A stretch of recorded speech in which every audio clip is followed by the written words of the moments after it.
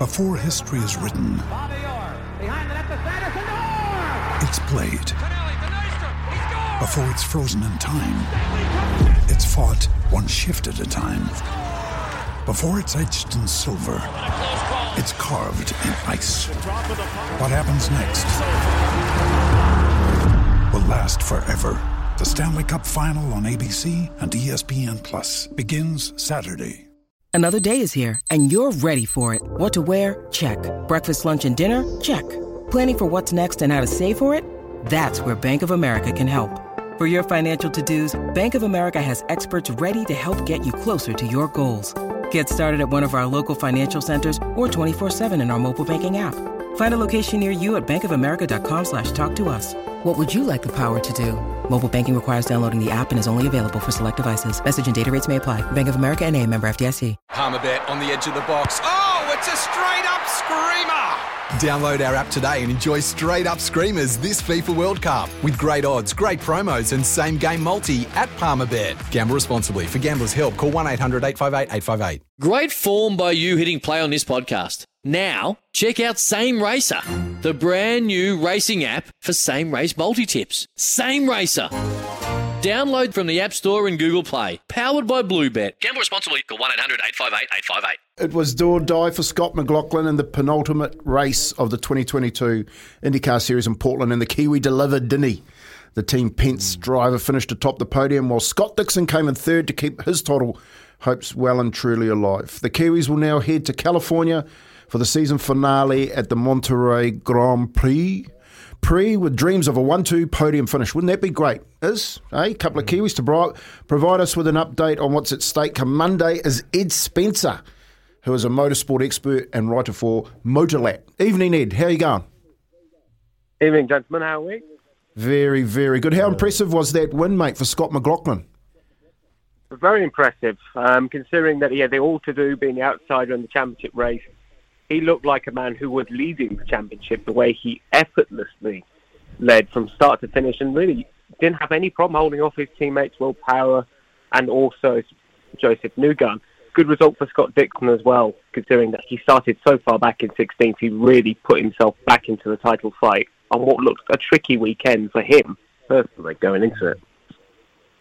Yeah, Scott Dixon obviously sitting second place. You got Will Power in the front, 20 points. I think he's clear. Scott McLaughlin, never ever giving up hope. He is confident to go to the Firestone Grand Prix and get the job done. But, mate, it's going to take a hell of a lot of effort and a bit of luck. Can Will Power slip up to allow us Kiwis to get there? The stranger things have happened in IndyCar, I would say that. Oh. Mate, we hope so. We hope so. And we don't. We want it to be a fair contest. But, mate, like, in all honesty, like 5 genuine chances to take it out, mate. Well, how do you see this last Grand Prix playing out? It's very close at the moment. I think we all didn't expect the season to be as tight as it is going into the final round. And all 5 of them, you could argue they could win the championship because of how good they've been. Marcus Ericsson, Indy 500 winner. Dixon, of course, he's been there, done that, got the T-shirt. Newgarden as well. Power and McLaughlin as well. Power comes in as a bit of a hot favourite considering he's got a 20-point buffer from Newgarden and Dixon. But I think it will all depend on the qualifying. Remember, IndyCar is a bit different from Formula One in the fact that you have 2 groups, then you have the Fast 12, Fast 6, and it really, if you're down 15th, 16th on the grid, you're in trouble, especially considering Laguna Seca is quite a tight circuit. There isn't that many places to overtake, especially if you try to do something on the corkscrew. Romain Grosjean came off second best last year when he tried to lap Jimmy Johnson. But for me, personally, I think Newgarden might just nick it. I think prior to what he had in the run-in from Portland, before his poor qualifying in Portland, he looked good for a win. And, you know, he could argue that he would be going into the championship as the favourite, championship finale as the favourite, considering that he was running away with the second Iowa race before something broke on the car. Hey, Ed, just talking about the car, is there a favourite car for this last race or favourite team going into this last Grand Prix? I think it's not. You can't really say, if I'm being honest with you. I think you always have your big four who are going to be the favourites, but you never know with IndyCar. There's always that lurking outsider that can cause an upset. Look at Christian Lundgaard, yes, in the race on Sunday. He was right in the fight before he stalled in the pits. So I would say Penske are looking more of the favourites considering their recent run of form. But Chip Ganassi are a strong team, strong outfit. And of course they have two ex-cars, I should say, that are not in the fight, which is Alex Palou and Jimmy Johnson. So maybe they will play a hand in maybe some team tactics, perhaps to help Dixon and Ericsson out. Just on Team Penske, and we're going to go back to Scott McLaughlin. It's going to take a miracle for him to get up there. We'd love to see him podium finish for the IndyCar Drivers' Championship. But just on Team Penske and Scott McLaughlin, they must be super excited about the Kiwi going into 2023 and what he's able to deliver. I think he's definitely progressed from those 1.5 rookie years where there were some question marks whether Scott was really going to make it in IndyCar, but ever since the opening race at St. Petersburg, he has looked extremely strong. He's adapted well to life in America. And I think going into 2023, you'd have to say he's a genuine championship threat because now that you've got all the rookie jitters out of the way, and of course the second full-year slump, which some drivers do have, he should be a real threat. And that's no disrespect to Joseph Newgarden and Will Power. They're both excellent drivers. But McLaughlin when he gets out in front, he's simply dominant. Look, his win in St. Petersburg. He soaked up the pressure really well on the final few laps and just defeated Palou at the line. So I think you'll go into 2023 full of optimism. He can win the championship, if not this year. Oh, wouldn't that be nice? But just quietly, do you think Scott Dixon was happy to see Alex Palou fall out of the championship contention?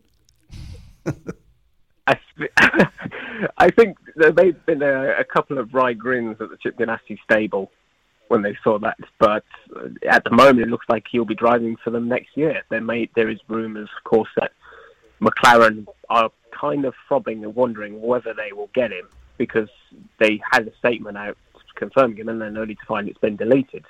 So they may be having to team up with Alex, whether they like it or not. Hey, just very quickly, mate, I'm curious, you got such a good motorsport brain. At F1, Verstappen at the moment, they are so locked in, him and Horner and the whole of Red Bull. Is there much in the motorsporting circles, is there much suspicion that anyone can catch him, or is he a good thing from here? Well, I think it's tough to say because the championship is never over until a rather chunky FIA steward waves a checkered flag at Abu Dhabi on Sunday, November. But I think the momentum Verstappen has at the moment and the way that Red Bull is simply perfect on every track it goes to, bearing in mind that even when Verstappen is not on pole position or even in the top three, you still wouldn't bet against him to win the race. So the momentum is definitely on the side of him and Red Bull. But for Ferrari, things are starting to kind of unravel after that amazing start when Leclerc was actually in the championship lead. That feels like an age ago when it was April time and we were already predicting that maybe an upset was on the card. So I don't really think Verstappen can be defeated. I think it would take a miracle, just to say, of extravagant proportions for him to lose the championship this year.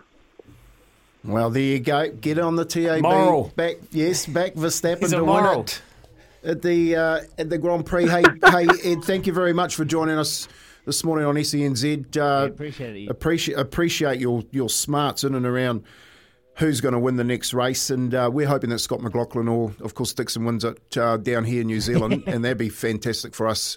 But go well, mate. Enjoyed speaking to you this morning. Thank you, gentlemen. Have a good day, everyone, back in New Zealand.